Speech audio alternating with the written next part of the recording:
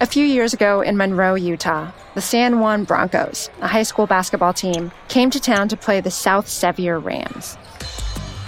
In Utah, basketball is hugely popular, even high school girls basketball, so the stands were full. The Broncos trailed by 1 late in the game. The gym was rocking, so Coach called a timeout. She pointed at a sweaty, panting Kiwanis Dishface and said, "Give the ball to Q. And Q, play like you do back home." Kiwanis was confused. Back home was the nearby Navajo Nation, where they play a very different style of basketball, a style her coach had actually forced her to unlearn to fit in. Kiwanis already stood out like a sore thumb on her team. She'd arrived at San Juan High just a few months before, and from her very first game, she felt like she didn't belong. It started when her coach subbed her in for a white teammate. Her parents were furious. They were like, "How come you're subbing in a girl of color for my daughter?" What? They said that? Yeah. Kiwanis' parents had warned her this might happen. I didn't really get it until I went to school off the reservation. And now, Coach wanted her to stand out again by playing something called res ball, an intense kind of basketball you usually only see on the reservation. Kiwanis took a breath, caught the inbound ball, and dribbled fast up the court. This is Homemade, an original podcast by Rocket Mortgage about the meaning of homes and what we can learn about ourselves in them. I'm Stephanie Fu. The Navajo Nation is the largest Native American territory in the U.S. It extends across parts of Arizona, New Mexico, and Utah, and is home to 318 reservations. Kiwanis Dishface grew up in Montezuma Creek in the southeastern corner of Utah near the Arizona border, a town of just 800 people right near the San Juan River. You see sagebrush, you see tumbleweeds, you might even see a coyote, an eagle. We're the guests there. The animals are there, and that's their home, and we're just welcomed in it. But Kiwanis didn't always feel welcome in her home. Her parents argued a lot. They were young. Kiwanis' dad couldn't work because of a kidney problem. Money was tight. So she spent most of the time alone in her room. Sometimes she tried to intervene, but they would tell her to butt out. Kiwanis' grandfather saw all of this happening, and he did what he could to help. He would roll up in his pickup truck, grab Kiwanis, and take her into town or out for long drives. He was really the person who I went to for comfort, and he's a person that I really trusted. What was it about your grandfather that felt safe? Honestly, just his presence, just me knowing that he's there. He mostly spoke Navajo, and then the words that he said to me in Navajo really just warmed my heart and made me feel like I was safe with him. What was the favorite thing you would love to hear from him that made you feel special? He always used to say, "Ayoy ninchne shiaj," meaning I love you, like my child, my baby. That's basically the words that I loved to hear the most because it meant that someone was there.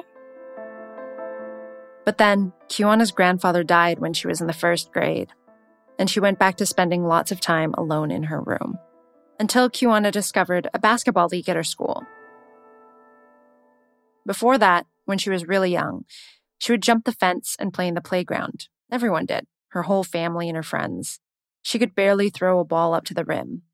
It was fun and casual, something she calls family games. But this league was real basketball. Kiwanis went around to the adults in her life, parents, grandparents, aunts, and cobbled together the $50 or so for the jersey and the enrollment fee. And then she went to her first official practice at the school gym, which wasn't really a gym. It was the cafeteria with the lunch tables cleared off and a couple of nets. This is where Kiwanis learned to play. They taught me fouling. They taught me how to dribble, how to run and dribble, how to pass. And how did it feel to be learning all of this? I remember just having adrenaline rushing through my veins. And I remember just hearing my own breath and feeling my own heartbeat. I don't know, it was just really fun, and having my friends there with me playing the same game. Yeah. Did you feel like you belonged right away? Yeah. Once I picked up a basketball and once I realized that it's something that I want to do, it felt like my new safe zone, my new place, my new home. The basketball Kiwanis learned isn't typical. The kids on your local basketball court most likely don't play this way. Most professionals don't either. This was Resball. Resball is run and gun, flashy basketball. You have to be sneaky. You have to be fast. Resball is known for its improvisation, acrobatic style, barely controlled chaos. And then the flashy part of it is where you do all these crazy moves in order just to get one shot. If you dribble too much, there's a chance where the ball's going to get stolen because the defenders are just as fast as you. So you drive hard and shoot really quickly from anywhere. Unlike the emphasis on team play in the NBA or WNBA, individual play is the focus. Everyone's doing their own thing. Kiwana says that on the reservation, boys and girls often play together, and she told me in some ways, women are better at the game. And there's definitely a different side of Resball with the women. It's obviously the same game, but I think that we're a little more aggressive than they are. More aggressive? We're more aggressive than they are. And we're more sneaky than they are, too. We're obviously a lot smaller, so we have to figure out more ways to get around defenders and to shoot the ball. Right. And it takes more strategy rather than strength. Before it was ever called Resball, Native women played basketball on the reservation. In the late 1800s, when modern basketball was created, a Native woman named Josephine Langley taught Native girls in Montana and Idaho how to play. That spread to many other nations in Kansas and Oregon, and while Native people suffered racism off the court, they dominated on the basketball court. The Fort Shaw women's team from Montana became world champions at the St. Louis World's Fair in 1904. And in 1997, Reineldi Becenti became the first Native American woman to play in the WNBA. Many others followed. Resball has received a lot of media coverage lately. Big newspaper features, documentaries, TV shows, and books. But Kiwana didn't know anything about all that when she played in elementary school. She just knew she liked how the game made her feel. She says she got better with each game, and her team kept winning. So, how is somebody seen in your community if they're really good at basketball? They are seen as role models to many, many kids. Maybe to some, even like a superhero. Even as a young kid, Kiwana became one of those role models. Everyone in town knew about her skills. They stopped her in the street to give her love or ask for the team's schedule. Or, hey, I'm coming to your game. Do you need anything? Do you need any water? Yeah, it definitely gave me a boost of confidence and made me realize that I'm playing this game for more than just me now. I'm playing for other people to watch. I'm playing for other people to see me succeed. Playing for a lot of people. Kiwana says the whole community turned out for games. People who worked at the gas station in the school, neighbors, her parents, other kids' parents, everyone she knew cheering them on. I love that. Everybody coming out for an elementary school game. They must have thought you guys were so cute. Who plays basketball on the reservation? Everybody. Everybody does. Why basketball more than any other game, do you think? I think it's part of the media. Like you see Stephen Curry, Kyrie Irving. And so everybody on the reservation are kind of like dreamers. You're like, one day I'm going to be that guy. Or you even dream for somebody else. Like, yeah, they have potential. One day that's going to be them. When she was a kid, Kiwana started following the WNBA. Star players like Skylar Diggins and Diana Taurasi. And then she came across the Schimmel sisters. Jody Schimmel!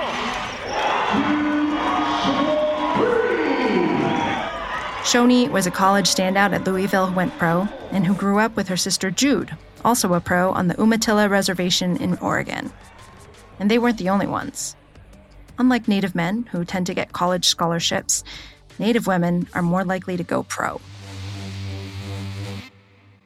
Some people see basketball as a way out.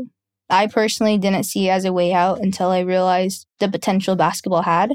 So why did you want to get off the reservation? There are very, very limited opportunities on the reservation. There's not a lot there. That's literally just dirt and rocks and landscape.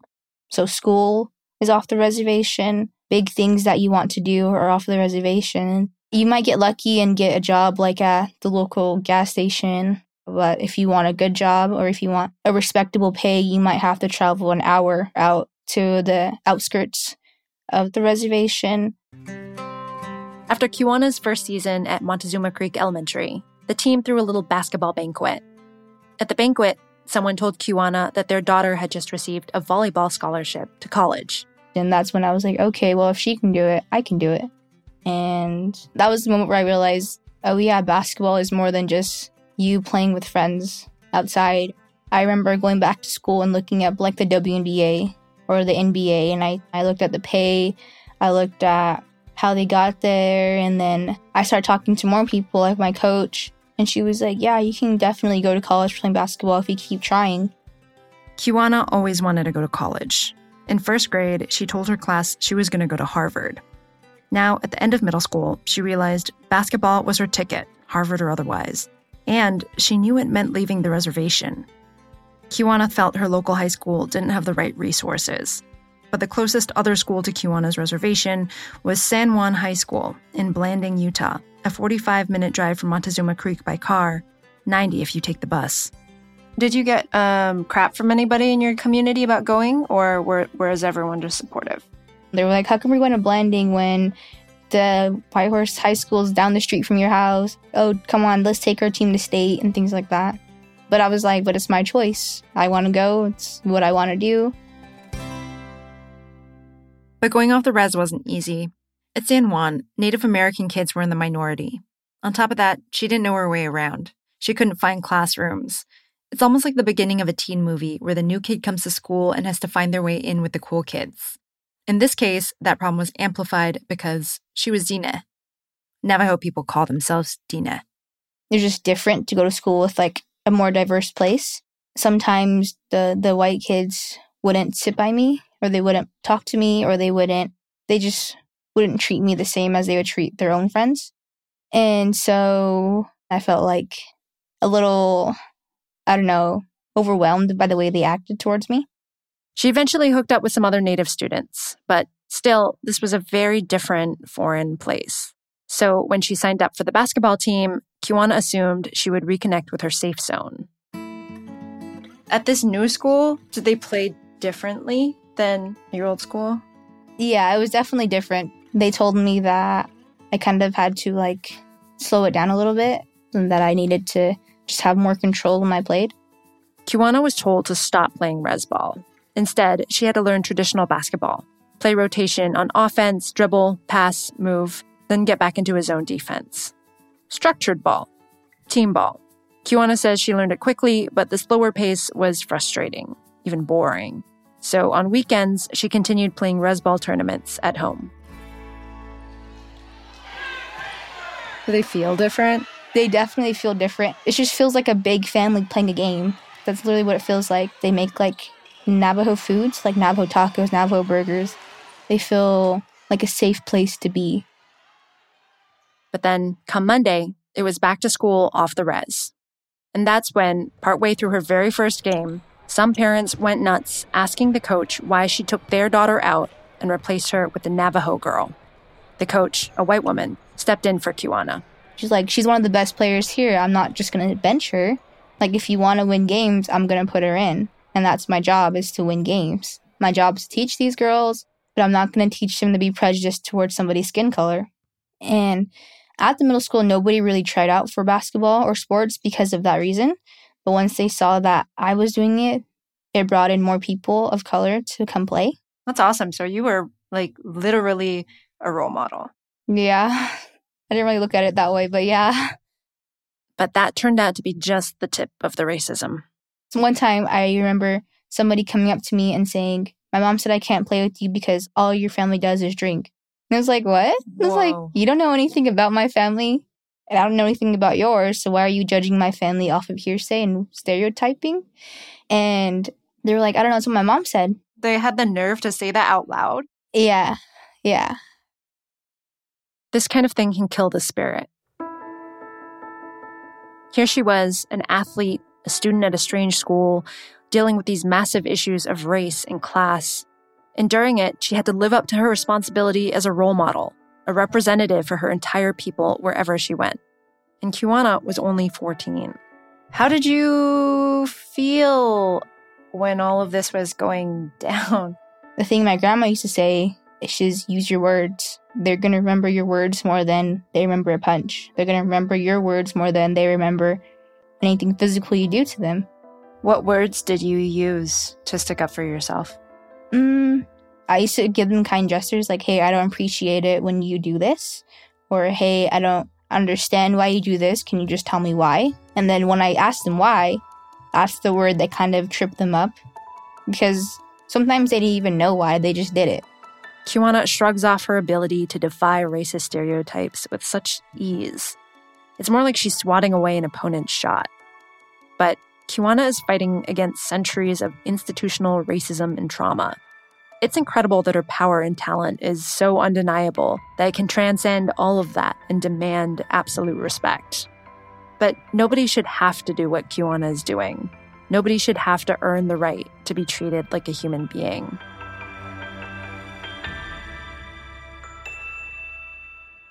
Further into the season, the San Juan Broncos were in Monroe playing that game against South Sevier High School.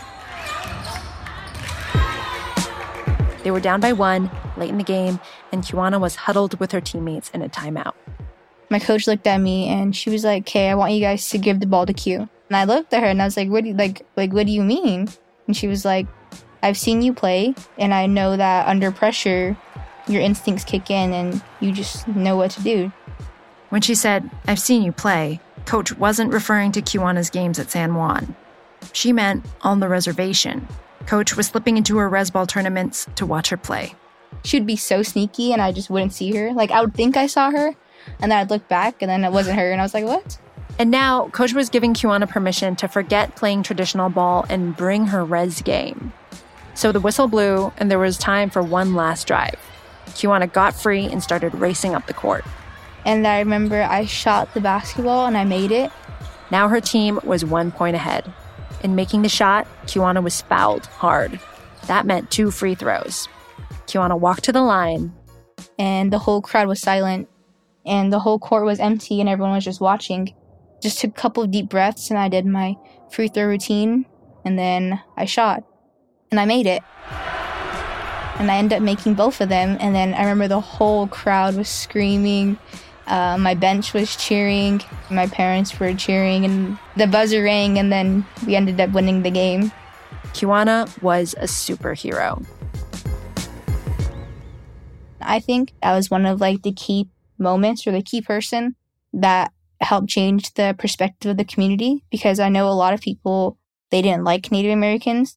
But then as I started to excel more in basketball and school, and they saw my name in the newspaper sometimes, I got the whole community supporting me. And I definitely could see the change from when I first went there to when I left and to this day. Did some of the parents take back what they said? Did you get apologies? What happened? I never actually got an apology. But my grandma also said that actions tell more than words. So they used to buy me Gatorade before games. They used to invite me into their homes. Who? The white parents? Yeah, the parents. And that's when I realized, oh, they are changed. They aren't the person that said those things to me before. What about, that's a great example from a white person. Do you have an example from a Native person who's younger than you or whoever who's coming up and saying, you changed something big for me? So my 8th grade year, there was her name's Serena Williams. And then wow. I know. That's her name. Her name's Serena Williams. And then my other friend is Brittany Lansing. I was a junior in high school and they were freshmen. And they actually came talk to me and they were like, "You know what, Q? Thank you." And I was like, "For what?" And they're like, "You changed basketball at the middle school." She's like, "Now anyone can try out and anyone can go. And then people actually come to our games." And I was like, "Oh, that's cool." And I just told them that if they want to do something, what's holding them back anyways? Kiwana went on to be a standout at San Juan High, playing regular ball but holding a bit of res ball in reserve for clutch moments. Scouts came to watch Kiwana play at both the high school and on the res. More than a few. And they offered her scholarships to leave home for real. And so when you decided that, what was the conversation with your family like? It's actually really sweet and simple. It was like, if you want to go, go. The home is always going to be here. And just don't get homesick because we're always going to be here and nothing's going to change. That's really sweet. She was successfully recruited by Springfield Technical Community College, an hour away from Boston and a long, long way from Utah. When I was younger, I remember telling myself that if I get the opportunity, I'm going to go to the one that's farthest away from home. Really? Why? I just wanted to see what the world was like. I wanted to travel to see just different things that I'm not used to seeing. If I'm far from home and I get used to it, I won't miss home as much. Have you gotten homesick? Not really. Kiwana's first season at college started in the fall of 2021. When I spoke to her, she was just settling into a house she was sharing with 7 other teammates. And so this is like my part of the bed. And then this is just like all my shoes. I have a lot. And then I'm still getting a wardrobe, so I just use a shelf for now. The shoes are in a place of honor. She hadn't yet visited the Basketball Hall of Fame, which just so happens to be in Springfield. Nice shot. On the court, Kiwana's making an impact right away. Oh, layups. Left hand reverse. She was named co-captain as a freshman. Jumper! Oh, shoot. The coach was impressed with her leadership skills and diplomatic abilities. He says she'll be a good influence on all of the student athletes at the school. And Kiwana is playing more of that res ball style that she did at San Juan. Be competitive, play good defense, box out, outlet pass, go to the basket. My coach realized it, and he was like, you know what, I want to keep doing what you're doing. And I said, okay, like I'll keep doing it. Okay, all right. Take a break. I felt like that it's just bringing something from home and showing people here what it is. And my coach actually right now is asking me, he's like, do you know any other basketball girls down there that are good? Because I want to recruit them. There you are. You're opening the door again. Yeah, I can think of a couple off the top of my head right now. And he was like, yeah, it's an untouched place and nobody really knows. What do you think your grandpa would think about you and everything you've accomplished? I think he's definitely proud. He's someone that always prayed for me to be this way. He's someone that always really wanted me to move mountains and be who I am. So I think all those prayers that he said are finally coming true, and they're helping me to this day. If you could imagine him saying something to you now, what do you think he would say? I think he'd just tell me to keep moving forward, to keep pursuing what I want to pursue, and just keep pushing. And he's just always going to be there behind me to help me.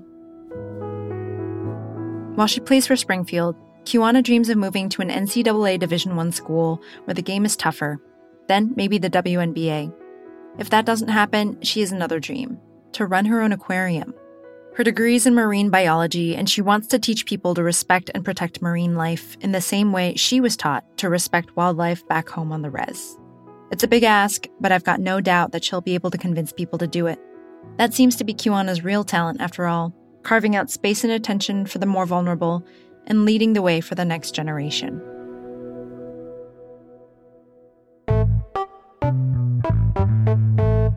You've been listening to Home Made by Rocket Mortgage. My name is Stephanie Fu. You can reach us at rocketmortgage.com/homemade. Thanks for listening.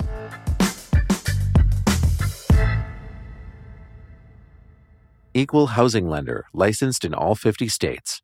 NMLS ConsumerAccess.org, number 3030.